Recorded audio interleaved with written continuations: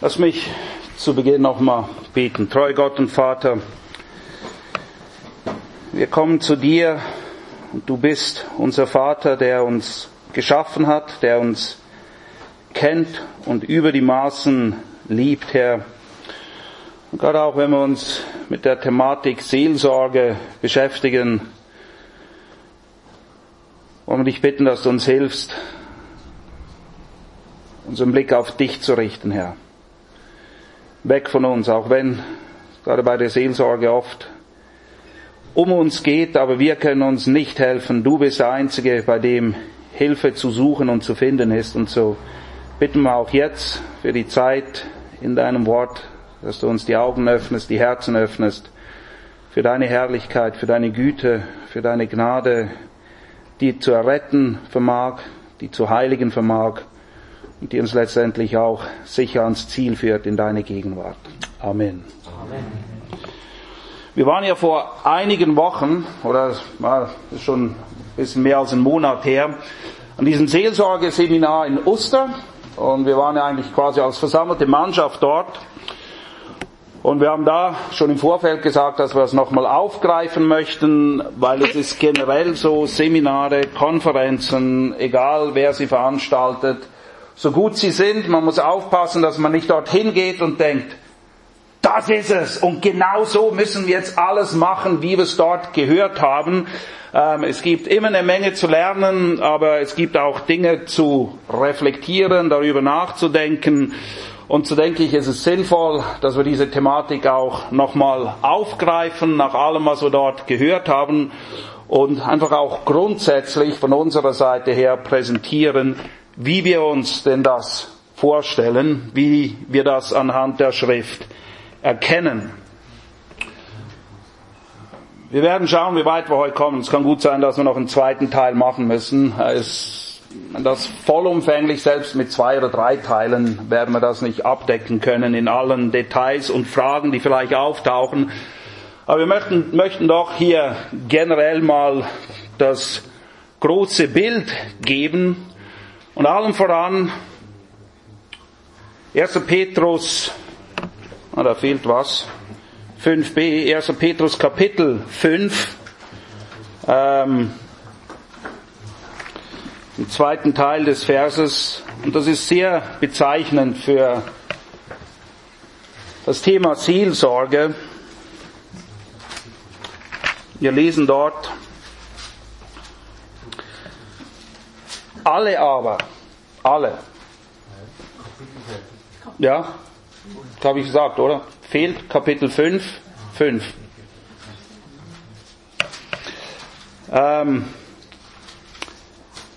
Alle aber seid gegeneinander mit Demut fest umhüllt, denn Gott widersteht den Hochmütigen, den Demütigen aber gibt er Gnade. So demütigt euch nun unter die mächtige Hand Gottes, damit er euch erhöhe zur rechten Zeit, indem ihr all eure Sorge auf ihn werft, denn er ist besorgt für euch. Er kennt uns, er hat uns gemacht, er liebt uns und er ist besorgt für uns. Er ist, wie wir es auch eingangs gesungen haben, welch ein Freund ist unser Jesus. Und wir wollen, wenn wir diese Thematik miteinander anschauen, ganz bewusst nicht jetzt bei mir und meinen Problemen oder irgendwelchen Methoden oder Schritten beginnen, sondern wir beginnen da, wo wir eigentlich immer beginnen sollten, nämlich bei Gott. Gott, von dem es heißt, dass er gut ist und Gutes tut, im Psalm 119, 68. Er ist gut, sein ganzes Wesen in allem, immer, ist gut. Und weil er gut ist das, was er tut, auch das, was er tut in deinem und meinem Leben, gut. Auch wenn es sich nicht immer so anfühlt. Aber das ist ganz wichtig, dass uns bewusst ist, Gott ist gut. Denn wenn wir an ihm und seiner Güte zu zweifeln beginnen, dann wird's schwierig. Wo wollen wir dann noch Hoffnung schöpfen, wenn selbst bei Gott keine Hoffnung mehr zu finden ist? Oder wenn wir das zumindest meinen, dass da keine mehr zu finden ist.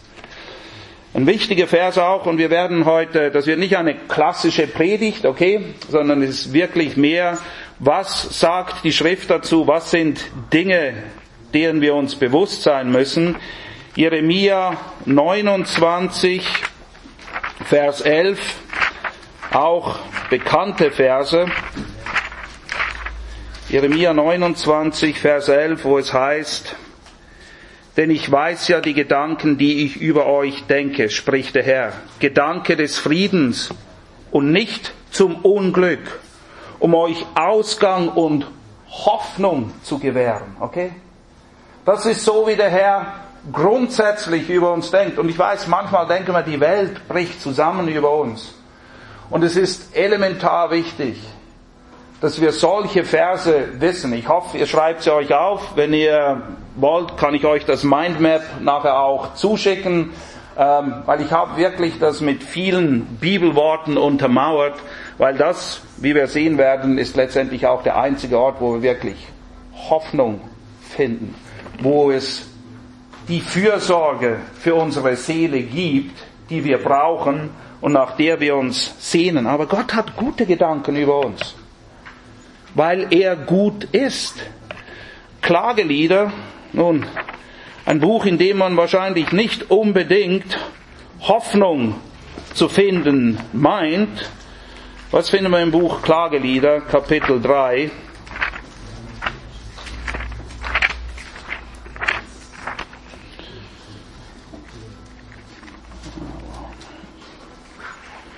Klagelieder,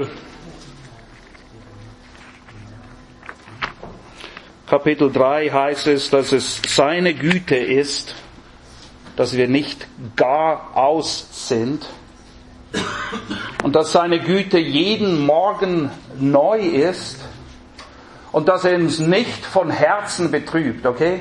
Es macht Gott keine Freude, uns durch schwierige Zeiten hindurchzuführen, aber es ist manchmal notwendig, wie wir sehen werden, weil wir nur dort das lernen, was wir lernen müssen. Aber nicht von Herzen betrübt Gott die Menschenkinder. Das ist nicht das, was ihm Freude macht, okay?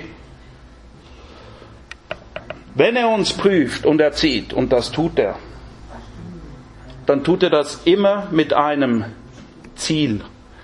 Hebräer 12 spricht davon, welches Ziel. Wir kommen nachher noch darauf, aber einfach kurz hier, um es anzudeuten. Hebräer 12 und 1. Petrus 1 sind zwei Stellen, die ganz klar dazu sprechen, mit welchem Ziel Gott uns prüft und erzieht. Als nächstes, Gottes Wort ist allgenugsam. Und ja, es heißt allgenugsam, nicht genügsam. Genügsam sind wir, wenn wir uns an etwas genügen lassen. Das Wort ist aber nicht genügsam, es ist genugsam. Und ihr könnt es mir glauben, weil ich habe Benedikt gefragt, okay? Und wenn ihr je Fragen habt, wie ein Wort benutzt wird, welches das Richtige ist, fragt Benedikt. Es ist allgenugsam. Einfach nur, dass wir das gleich geklärt haben.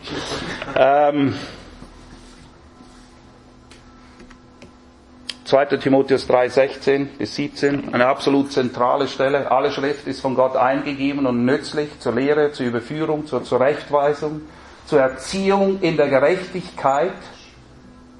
Sprich, es deckt auf, es lehrt, es weist zurecht und erzieht dann, damit wir wachsen und reifen, damit der Mensch Gottes zu jeder Zeit, zu jedem guten Werk völlig ausgerüstet ist. Hier drin haben wir alles. Hier ist die ganze Hoffnung, hier ist aller Trost, hier ist alle Zusage, aller Zuspruch, den wir überhaupt je brauchen. Das Wort ist allgenugsam. Johannes 6, 68 ist diese Szene, wo Jesus sagt, was es wirklich bedeutet, ihm nachzufolgen. Es folgen ihm bereits eine Menge Leute nach. Naja, ist ja auch cool. Man wird geheilt, man kriegt zu essen, ist eine tolle Sache. Und dann erklärt er ihnen, worum es tatsächlich geht. Und dann wollen viele nichts mehr wissen. Sagen, das ist aber eine harte Rede. Nee, so ein Messias wollen wir nicht. Heilen kannst du uns, Essen geben kannst du uns. Aber was du hier von uns verlangst, nee, das ist zu hart. Das ist eine harte Rede, sagen sie. Dann wendet er sich den Jüngern zu und fragt sie, ob sie auch gehen wollen. Und Petrus gibt dann diese Antwort und sagt, wohin sollen wir gehen? Und er sagt nicht, du bist doch der uns gesund macht und uns Essen gibt, sondern du hast Worte ewigen Lebens. Du hast Worte ewigen Lebens. Es ist Gottes Wort, das uns Leben gibt, das Leben spendet.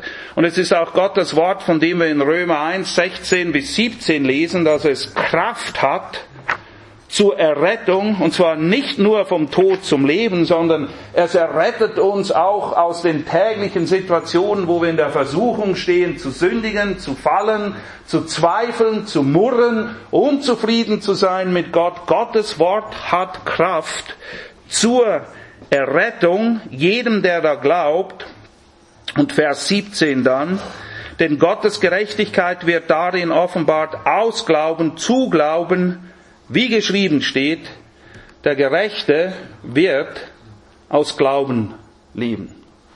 Und so ist es von großer Wichtigkeit, dass wir diesem Wort, das wir natürlich zuerst mal kennen müssen, wir müssen diese Schriftstellen kennen, dass wir das wirklich glauben, dass wir dem vertrauen. Heute Nachmittag besprechen wir dann noch das Buch, es passt wirklich wie die Faust aufs Auge, Gott vertrauen, weil letztendlich läuft es darauf hinaus. Wem vertraust du? Was vertraust du? Deinen Gefühlen, deinen Eindrücken, den Umständen, oder vertraust du dem, was Gott sagt? Vertraust du seinem Wort, seinem Wesen, dass er sowohl kann und will und es auch tut, nämlich dir zu helfen.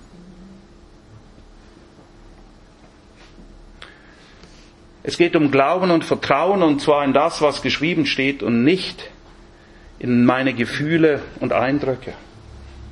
Die haben wir, ich weiß, die kann man auch nicht einfach abschalten oder wegdiskutieren. Aber auf die ist kein Verlass. Auf die können wir uns nicht verlassen. Auf Gottes Wort schon. Nebst dem Wort Gottes Geist. Gottes Geist, der uns in alle Wahrheit führt, das lesen wir in Johannes 16, 33, und zwar in die Wahrheit des Wortes. Gottes Geist, der die Wahrheit offenbart in Bezug auf unsere Herzen. Der Geist Gottes, durch das Wort Gottes, zeigt auf, was in unseren Herzen wirklich passiert. Hebräer 4,12, das Wort Gottes ist schärfer als jedes zweischneidige Schwert und durchtrennt Mark und Knochen und Sehnen und all das kennen wir. Aber nachher geht's weiter und offenbart die Gedanken und Gesinnungen des Herzens. Da kommt zum Vorschein, was mich wirklich umtreibt, was mir Sorgen macht, was mein Herz belastet. Wisst ihr, ihr könnt euch so lange analysieren, wie ihr wollt. Ihr werdet nie in der Lage sein, herauszufinden, was in euren Herzen vorgeht. Sondern es ist das Wort Gottes, das die Gedanken und die Gesinnung des Herzens offenbart. Wie das funktioniert, keine Ahnung. Dass es funktioniert, absolut, weil es steht da. Und verbunden mit dem Gebet aus Psalm 139, wo selbst David eingestehen muss, ich traue meinem Herzen und meiner Selbsteinschätzung nicht über den Weg. Wir wissen nicht, was uns bewegt. Aber wenn wir das Wort lesen, wenn wir das Wort studieren und dabei den Herrn bitten, worum David ihn bittet, im Psalm 139, wo es heißt, erforsche mich Gott und erkenne mein Herz. Prüfe mich und erkenne meine Gedanken. Nur er kann das. Er hat das Herz gemacht. Niemand sonst kennt sich mit dem Herzen aus als er. Und siehe, ob ein Weg der Mühsal bei mir ist, und leite mich auf ewigem Weg. Der Geist Gottes, der ja auch der Autor des Wortes Gottes ist, führt unter Gebet in die Wahrheit Gottes, in die Wahrheit über ihn, aber auch die Wahrheit über meinen Herzenszustand. Und wisst ihr, das ist da, wo Seelsorge beginnt. Seelsorge ist, ich weiß, wir hätten oft gern einfach ein Pflästerchen, dass es nicht mehr so weh tut oder dass die Dinge besser werden. Aber das Problem ist immer ein Wurzelproblem und die Wurzel liegt im Herzen. Und deshalb muss das Wort und der Geist unter Gebet an unseren Herzen ansetzen, damit wir das wahre Problem erkennen. Das, was wirklich der Auslöser ist. Das, was wir sehen gegen außen, das sind oft die Früchte einer Wurzel, die im Herzen steckt und was immer verursacht. Und wir müssen aufpassen, dass wir uns nicht von den Früchten irritieren oder in die Irre führen lassen, wenn das Problem hier ist. Und das Problem ist immer hier. Und deshalb brauchen wir das Wort Gottes und wir brauchen den Geist Gottes, damit offenbar wird, was bei uns wirklich los ist und was es wirklich braucht, damit wir wieder heil werden, damit Heiligung einsetzen kann in unserem Leben. Und genauso wie das Wort Gottes allgenugsam ist, so genügt auch der Geist Gottes, den er uns gibt. Denn 2. Timotheus 1,7 ermutigt Paulus seinen jungen Bruder im Herrn, den er zurüstet, der ein bisschen ängstlich war, schüchtern, folgendermaßen, er sagt, denn wir haben nicht einen Geist der Furchtsamkeit empfangen, sondern einen Geist der Kraft, der Liebe und der Besonnenheit. Der Geist führt nicht nur in die Wahrheit, sondern er gibt auch Kraft, in dieser Wahrheit zu leben. Es ist ein Geist der Kraft. Es ist ein Geist, der uns stärkt in diesen Wegen, zu denen wir ja alleine auf uns gestellt nicht in der Lage sind. Es ist ein Geist der Liebe, und zwar Liebe zu Gott und Liebe zum Nächsten. Wir sind von Natur aus nicht besonders liebenswert und Liebe ist nicht das, was uns auszeichnet. Aber der Geist Gottes und eine der ersten Früchte, die genannt wird, Frucht des Geistes, ist was? Liebe. Er wirkt Liebe zu Gott, die sich in Gehorsam äußert gegenüber seinem Wort. Und ihr wisst, das größte Gebot ist was? Gott lieben und seinen Nächsten. Und Johannes sagt, du kannst nicht sagen, ich liebe Gott, aber liebst deinen Nächsten nicht. Das funktioniert nicht. Johannes sagt, du betrügst dich selbst. Gott siehst du nicht und gibst vor, ihn zu lieben, und den Nächsten, den du siehst, mit dem kannst du nichts anfangen? Nein. Ein Geist der Kraft, der Liebe und der Besonnenheit. Besonnenheit, der richtigen Gesinnung.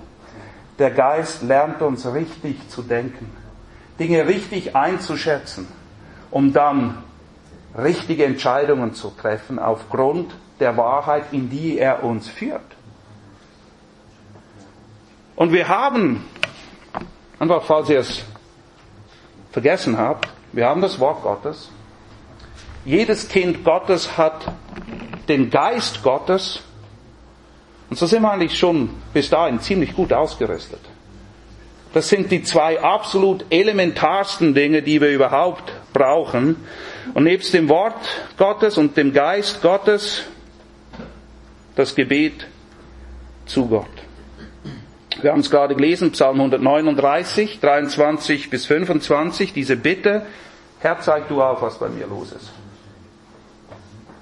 Wir können uns doch so herrlich betrügen und belügen und etwas vormachen und uns dabei unheimlich fromm vorkommen. Und der Psalmist wusste das. Und wir wissen es auch. Und deshalb müssen wir lernen, dieses Gebet zu beten und den Herrn zu bitten.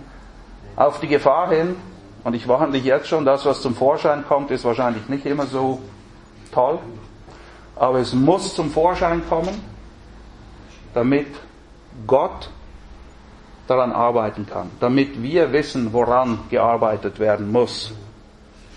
Jakobus 1, 5. Jakobus 1, Vers 5. Der erste Jakobus nimmt einen ganz milden Einstieg in seinen Brief, Vers 2. Haltet es für lauter Freude, meine Brüder, wenn ihr in mancherlei Prüfungen fallt. Machst du Witze? Was in aller Welt soll daran Freude sein, in mancherlei Prüfungen zu fahren? Folgendes.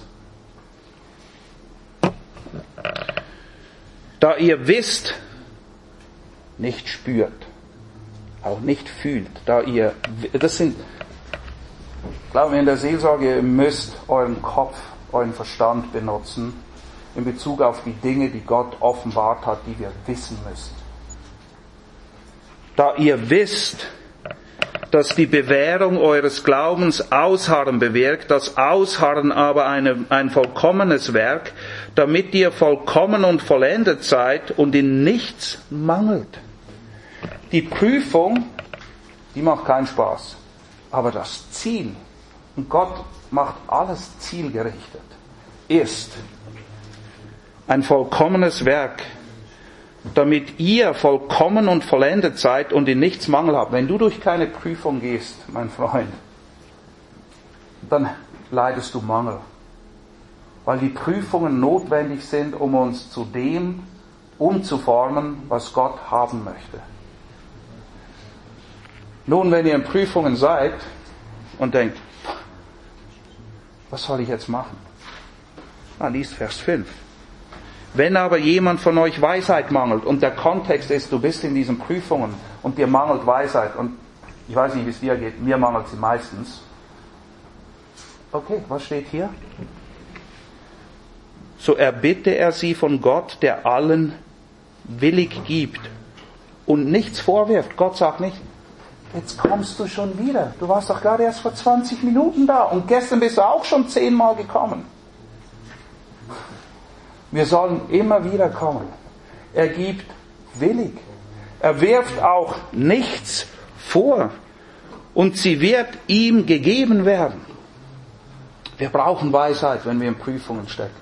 Wir brauchen Weisheit, um die Dinge richtig einzuschätzen, wenn wir in schwierigen Situationen sind. Und Gott sagt, komm doch zu mir. Ich gebe sie dir. Willig. Ohne Vorwurf. Du kannst immer, so oft du willst, kommen.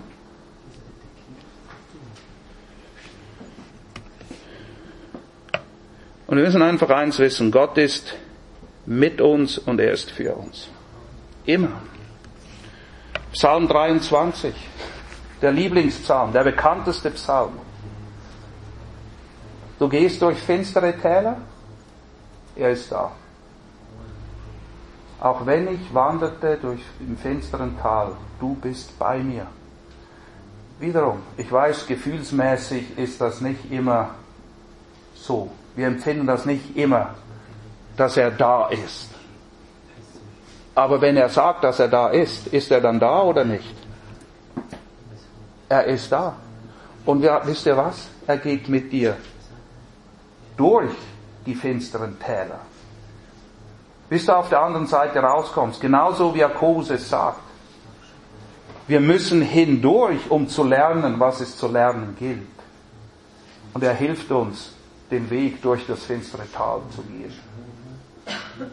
Johannes 10, der Hirte. Dort wird er beschrieben als der gute Hirte, der sein Leben lässt für die Schafe, der alles hingibt, der alles einsetzt und bei dem die Schafe sicher sind. Niemand kann sie aus meiner Hand rauben, niemand kann sie aus meines Vaters Hand rauben, ich und der Vater sind eins. Er ist mit dir, er ist auf deiner Seite. Johannes 14,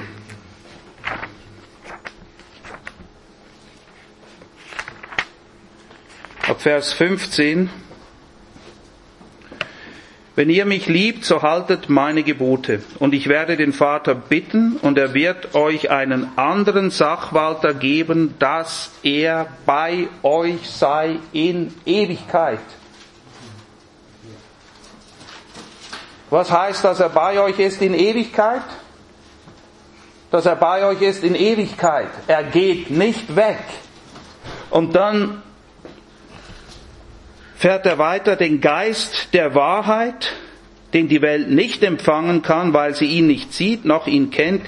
Ihr kennt ihn, denn er bleibt bei euch und wird in euch sein. Er ist immer da. Und dann diese herrlichen Worte, wenn Jesus sagt, ich werde euch nicht verwaist zurücklassen. Ich komme zu euch.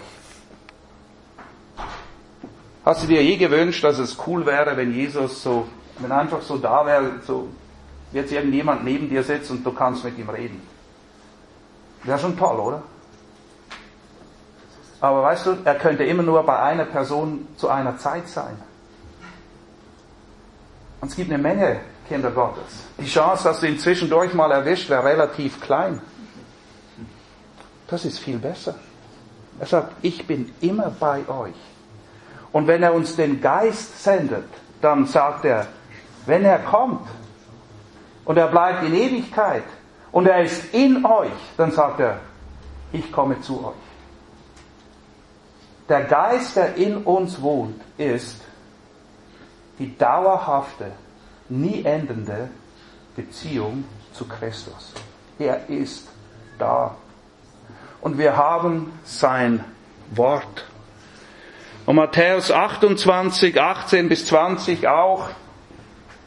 Was ist die Ermutigung für die 12 Jünger, hinzugehen und diesen, ganz ehrlich gesagt, verrückten Auftrag wahrzunehmen, nachdem sie ihn gekreuzigt haben, überhaupt sich nur zu erdreisten, zu denken, okay, wir machen das jetzt weiter. Ganz ehrlich gesagt, womit mussten sie rechnen? Dass sie auch gleich ans Kreuz genagelt werden. Ist das sehr ermutigend? Der Messias, an den du geglaubt hast, wird gekreuzigt und er sagt, ach, macht einfach weiter so wie ich. Er sagt nicht einfach, macht weiter, gebt euch Mühe, viel Spaß oder ich hoffe, ihr packt das. Nein, was sagt er ihm? Mir ist gegeben alle Macht im Himmel und auf Erden und siehe, ich bin bei euch. Alle Tage bis an das Ende. Ich lasse euch nicht allein. Wisst ihr, etwas vom Schlimmsten und Hoffnungslosesten, was es gibt, ist, wenn wir uns allein gelassen fühlen. Richtig? Das ist nicht besonders. Ich meine, ja, wir brauchen zwischendurch unsere Ruhe, aber wenn du dich allein gelassen fühlst, wenn du denkst, ihr kennt das ja, niemand liebt mich, alle sind gegen mich, sogar Gott will nichts mehr wissen von mir. Es stimmt nicht. Ich weiß, dass es sich manchmal so anfühlt, aber deshalb steht bei all diesen Stellen, dass wir diese Dinge wissen müssen. Und die alles entscheidende Frage, und wir werden heute Nachmittag darauf eingehen, vertraust du Gott, dass das, was er sagt, stimmt? Glaubst du ihm? Mehr als allen deinen Eindrücken, Gefühlen, Umständen oder was immer auch da sein mag.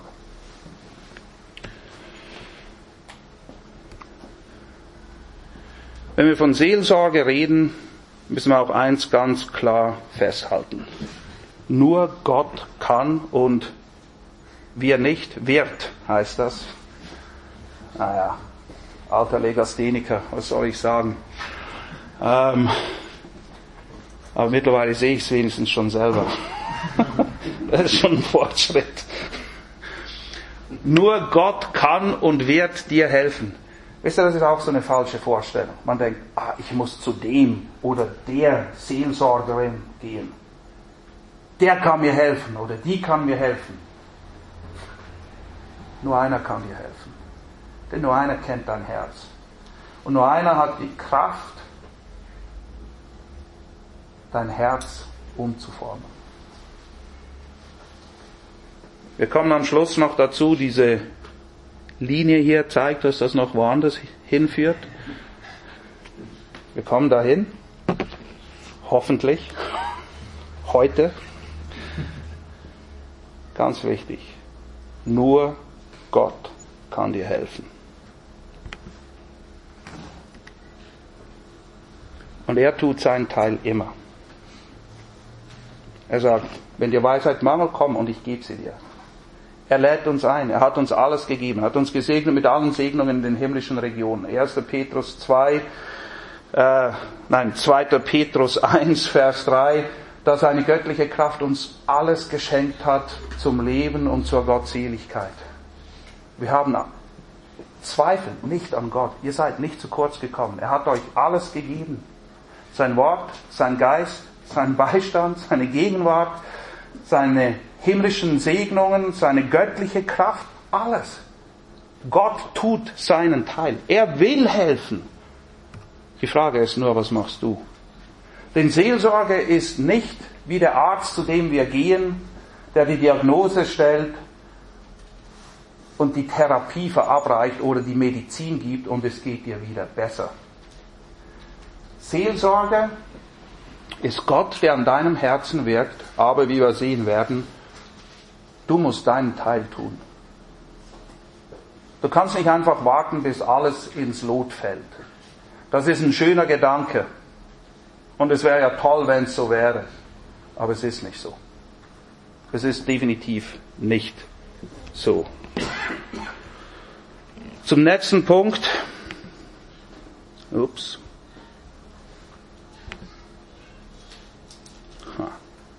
Machen wir den nächsten Punkt.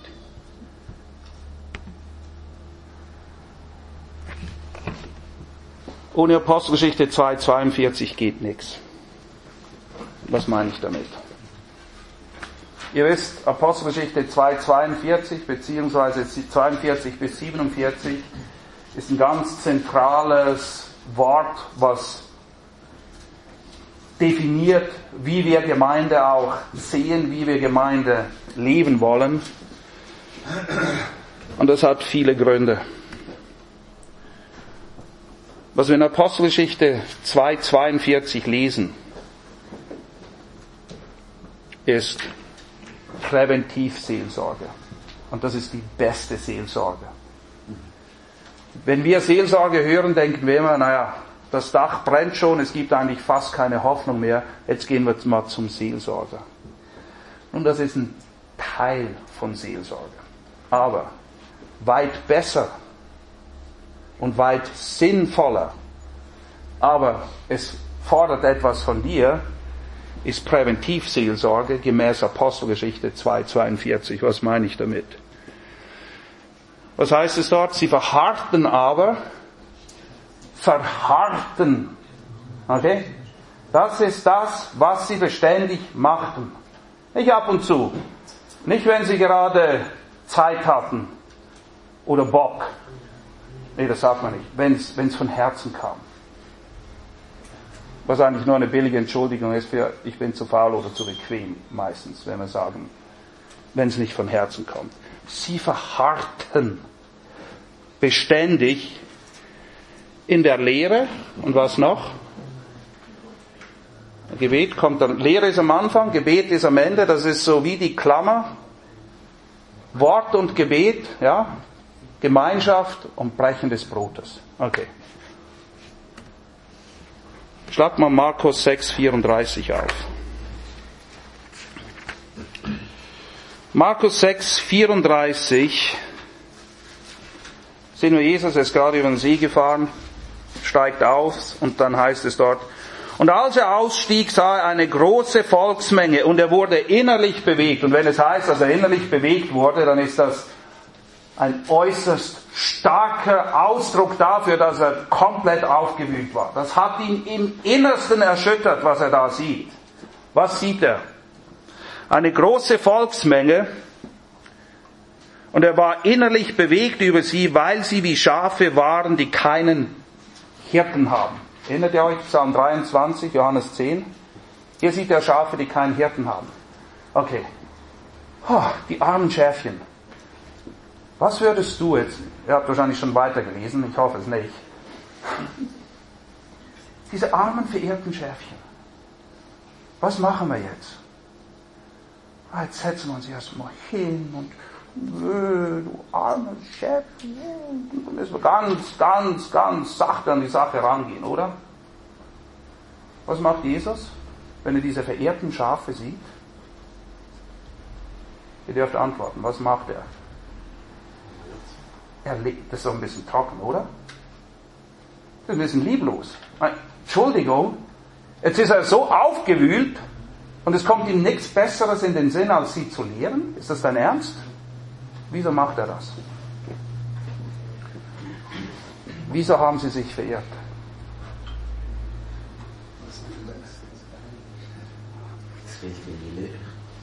Weil sie nicht die richtige Gesinnung hatten, weil sie nicht richtig denken konnten, weil sie Gottes Willen, Gottes Wort, das genügsam ist, nicht kannten. Und er lehrt sie, ich meine, er hat sie sicher auch gepflegt, aber er lehrt sie, weil er verhindern will, dass sie sich wieder verirren, dass sie sich wieder in so einer Situation befinden. Lehre, meine lieben Freunde, ist eine ganz wichtige Sache, eine Präventivmaßnahme.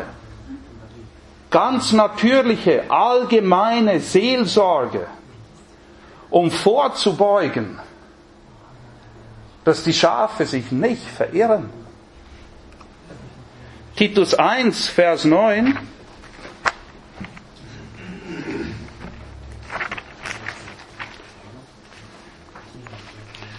Eine der Voraussetzungen für Leiter, Älteste, werden auch Hirten genannt in der Schrift, ist was?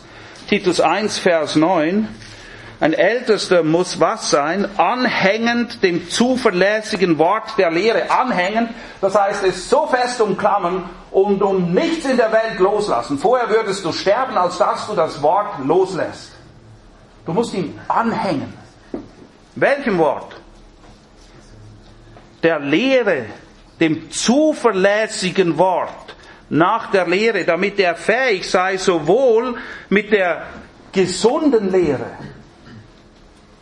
was zu machen? Zu ermahnen. Ermahnen hat, ihr müsst wissen, ermahnen hat, wenn wir ermahnen hören, dann denken wir woran? Genau. Ermahnen hat aber in der Schrift die doppelte Bedeutung von ermahnen und ermutigen. Sprich, wir decken auf, wo etwas falsch liegt und ermutigen, wieder in die richtige Richtung zu gehen, okay? Und wie tun wir das? Nicht mit gut gemeinten Ratschlägen, mit nicht, ach, Zeit heilt alle Wunden, wird schon wieder besser werden, lass Gras darüber wachsen. Ihr wisst, wo Gras drüber wächst, geht's nur eine kurze Weile, dann kommt ein Kamel und frisst es wieder weg und das Ganze geht wieder von vorn los. Die Dinge funktionieren nicht, die hören sich nett an. Nein, mit der gesunden Lehre. Einerseits ermahnen und ermutigen, als auch die Widersprechenden zu überführen. Kapitel 2,1, du aber rede, was der gesunden Lehre geziemt. Wir brauchen gesunde Lehre, meine Freunde. Nachher kommt alte Männer, alte Frauen, junge Frauen. Sonst herrscht Chaos. Ohne gesunde Lehre, in Beziehungen, untereinander, miteinander, könnt ihr anpacken. Wir brauchen gesunde Lehre und zwar präventiv, damit wir wissen, was wir tun sollen. Was brauchen wir noch? Gemeinde bzw. Gemeinschaft. In der Gemeinde sollte es nicht nur nette Dinge auf dem Buffet geben, sondern du hast Worte ewigen Lebens. Hier sollte es gesunde Lehre geben. Okay, jetzt zählen wir kurz 1 und 1 zusammen. Wenn du die Gemeinde nicht besuchst oder ein sporadischer Besucher bist, und ich spreche nicht nur vom Sonntag, ich spreche Bibelstunde, Hauskreise, verschiedene Gefäße, die es gibt, okay?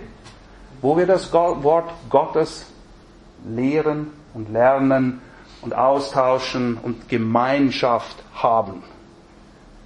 Du verpasst tonnenweise präventiv Seelsorge. Tonnenweise.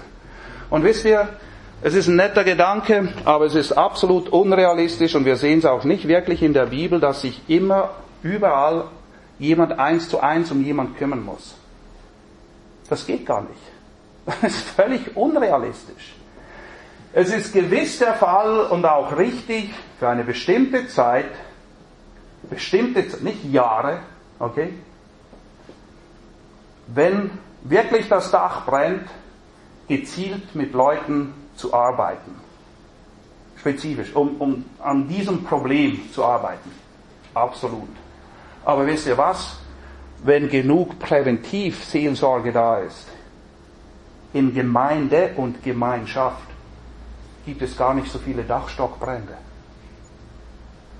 Wir müssen an das Wort Gottes. Und zwar nicht nur Gemeinde, sondern auch sonst. Beschäftigt ihr euch denn überhaupt damit? Nehmt ihr euch Zeit dafür? Wir müssen uns nicht wundern, wenn wir wie verirrte Schafe irgendwo in der Ecke stehen und eingeschüchtert sind und nicht mehr wissen, wo es lang geht, wenn wir nicht uns durch die gesunde Lehre ernähren, gestärkt werden, heranreifen. Viel Präventivseelsorge geschieht schlicht und einfach, dass ihr dabei seid. Okay? Dass ihr dabei seid.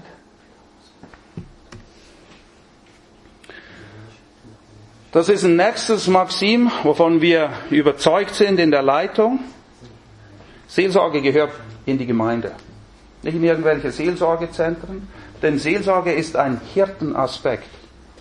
Wenn du irgendwo hingehst, und okay, wir bleiben jetzt einmal mal bei den wahrscheinlich 99% der Fälle. Das kann in der Seelsorge, in der Gemeinde abgedeckt werden. Es kann sein, dass man manchmal Hilfe von erfahreneren Seelsorgern zu Rate ziehen muss, aber immer in Zusammenarbeit mit der Gemeindeleitung und nicht einfach, man geht dahin und dahin. Seelsorge gehört definitiv in die Gemeinde, in die Gemeinschaft. Es ist ein Aspekt des Hirtendienstes. Und Römer 15,14, toller Vers, schlagt ihn auf. Römer 15,14.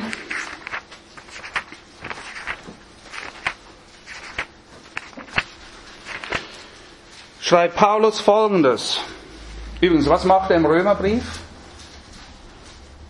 Was hat er in den 15 fast Kapiteln vorher gemacht? Er hat ihnen das Evangelium gebracht. Römer 1,14, so viel an mir liegt, komme ich gern und bringe euch das Evangelium. Das Wort Gottes. Die Lehre der Apostel. Apostelgeschichte 2,42, okay? Er erklärt ihnen eine Menge Dinge. In Kapitel 15,14 dann, ich bin aber auch selbst, meine Brüder, im Blick auf euch, das spricht die Gemeinde an, überzeugt, wovon? Dass auch ihr selbst voll Gütigkeit seid und erfüllt mit aller Erkenntnis und, man müsste einsetzen, und folglich, weil ihr eben Güte und Erkenntnis habt, fähig, einander zu ermahnen, einander zu ermutigen. Voraussetzung, Erkenntnis allein reicht nicht. Das ist wichtig, aber wir brauchen Erkenntnis und Güte. Okay? Johannes 1, ich weiß nicht, 14 oder 16, einer von beiden. Wir aber sahen seine Herrlichkeit als eines Eingeborenen vom Vater, voller was? Gnade und Wahrheit. Wahrheit alleine? Zwar unheimlich wahr, aber unerträglich. Gnade ohne Wahrheit? Schmeichelei. Süßholzen. Das ist nett, aber kein Boden. Genau dasselbe hier. Um fähig zu sein, einander zu ermahnen, zu ermuntern, brauchen wir Güte und Erkenntnis. Gnade und Wahrheit. Wir müssen den Inhalt kennen und das Herz haben. Nochmal. Was für einen Geist haben wir? Der Kraft, der Liebe, Güte, der Zuneigung, der Anteilnahme und Besonnenheit des richtigen Denkens. Güte und Erkenntnis sind Voraussetzungen, die rechte Gesinnung, Erkenntnis. Und die NGÜ, nun, die meisten von euch wissen, was ich von Übertragungen halte. Sie sind nett zu lesen. Manchmal treffen sie es, manchmal nicht. Als Studienbibeln taugen sie nicht. Aber es ist interessant, wie die NGÜ Römer 15,14 übersetzt. Ich lese euch kurz vor. Im Übrigen bin ich persönlich davon überzeugt, liebe Geschwister, dass ihr durchaus selbst in der Lage seid, all das zu tun, was gut und richtig ist. Es fehlt euch in keiner Weise an der nötigen Erkenntnis und ihr seid daher auch fähig, einander mit seelsorgerlichem Rat zu helfen.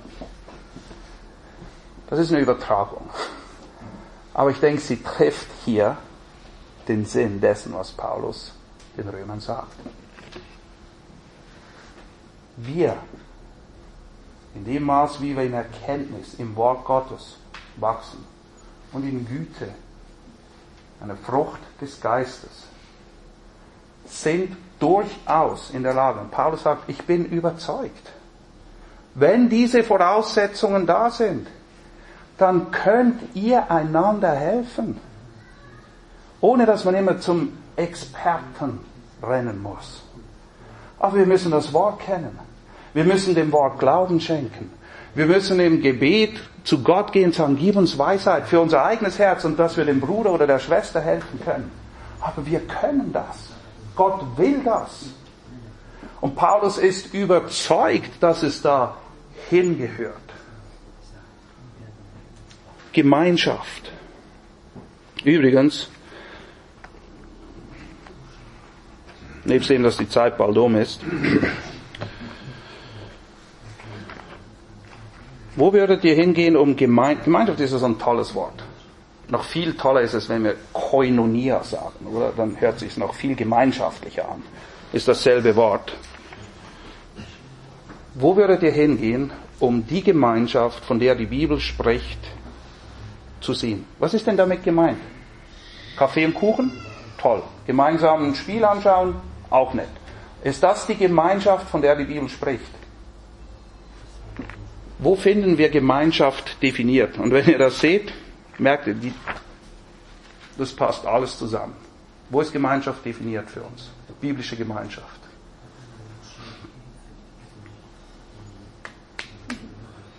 Merkt ihr, wir müssen wachsen in Erkenntnis.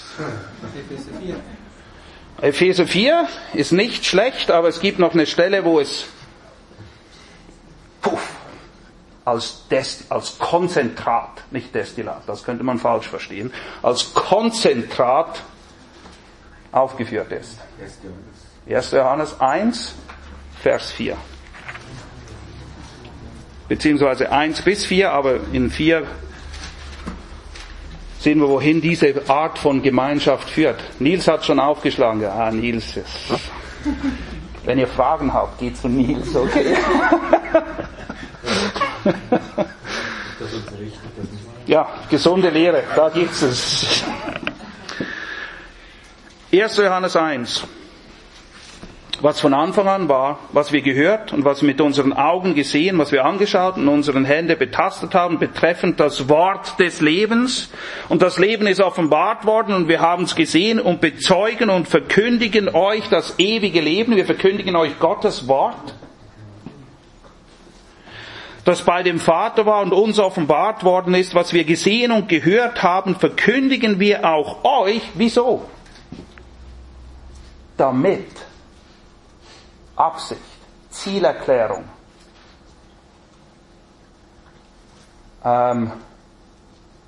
Regi, was ist damit für ein Wort? Eine Konjunktion. Bindewort. Konjunktion ist auch gut, aber das ist zu kompliziert. Es verbindet etwas. Aber gut. Bindewort, die DBCC-Studenten, ihr müsst, Bindewörter sind so hilfreich, um zu erkennen, worum es geht im Text. Damit, wenn ich euch nachts um 3 Uhr anrufe, und ihr müsst das wissen, okay? Rechnet damit. Damit auch ihr, denen wir jetzt gerade das Wort verkündigt habt, mit uns Gemeinschaft habt. Und zwar ist unsere Gemeinschaft mit dem Vater und mit seinem Sohn Jesus Christus. Wenn das Wort unter uns verkündigt, bezeugt wird und wir uns in diesem Bereich bewegen, dann haben wir Gemeinschaft nicht nur miteinander, sondern Gemeinschaft mit dem Vater, mit Christus, vereint in Geist und Wahrheit, okay? Das ist das Ziel. Das ist das Ziel von Lehre, echte Gemeinschaft. Vers 4, und dies schreiben wir euch, damit eure Freude völlig sei. Freude ist, ich würde mal sagen, das pure Gegenteil von Seelsorgefall. Richtig? Wenn wir in die Seelsorge müssen, haben wir in der Regel keine Freude. Johannes sagt, wir schreiben euch dies, damit ihr diese Gemeinschaft habt. In Wahrheit, in Erkenntnis, in Güte, und dann habt ihr auch wieder Freude. Lehre ist Präventivseelsorge. Gemeinde, Gemeinschaft, wo gesunde Lehre gelehrt wird, all den verschiedenen Gefäßen, ist Präventivseelsorge, ist echte Gemeinschaft. Und wenn ihr euch dieser entzieht, dann bestraft ihr euch selbst. Das kann nicht irgendwo einfach kompensiert werden. Und es ist nicht dasselbe, wenn du dir tolle Dinge auf dem Internet anhörst. Das ist nicht dasselbe. Okay? Ich dachte, ich würde weiterkommen. Aber es ist wichtig. Das sind absolut elementare Dinge. Ich kann euch noch kurz zeigen, was alles kommt. Wir werden bald weitermachen. Nicht heute. Ach Mann. Zeit ist der größte Feind, echt. Gebet ist wichtig. Hebräer 10,23 bringt das Ganze auf den Punkt, wo es heißt, wir sollen unser Zusammenkommen nicht versäumen, wie es bei etlichen Sitte ist, sondern einander ermutigen zu Liebe und zu guten Werken. Aber wenn du nicht die Gemeinschaft nicht hast, und vor allem nicht die Gemeinschaft in Wahrheit, dass du echte Werke der Wahrheit tust, die Dinge sind alle nicht da. Und du musst dich nicht wundern, wenn du irgendwo einsam hockst und das sind Voraussetzungen. Ich habe gesagt, Gott tut seinen Teil, tust du deinen Teil. Es ist einfach, er hat doch alles schon vorbereitet. Nimm Anteil daran, das ist alles. Was wir nächstes Mal, oder wann immer dann das nächste Mal ist, uns anschauen wollen, ist Folgendes. Ein bisschen genauer, wie das im Detail aussieht, dass Seelsorge in die Gemeinde gehört und dass wir erkennen, unsere Probleme sind nicht einzigartig. Ich weiß, man denkt mal, niemandem geht so schlecht wie mir. Ihr habt keine Ahnung, ihr könnt nicht nachvollziehen. Okay, vielleicht ist es nicht im Detail, aber wir werden sehen, auch da, es gibt nichts Neues unter der Sonne. Es gibt wirklich nichts Neues unter der Sonne.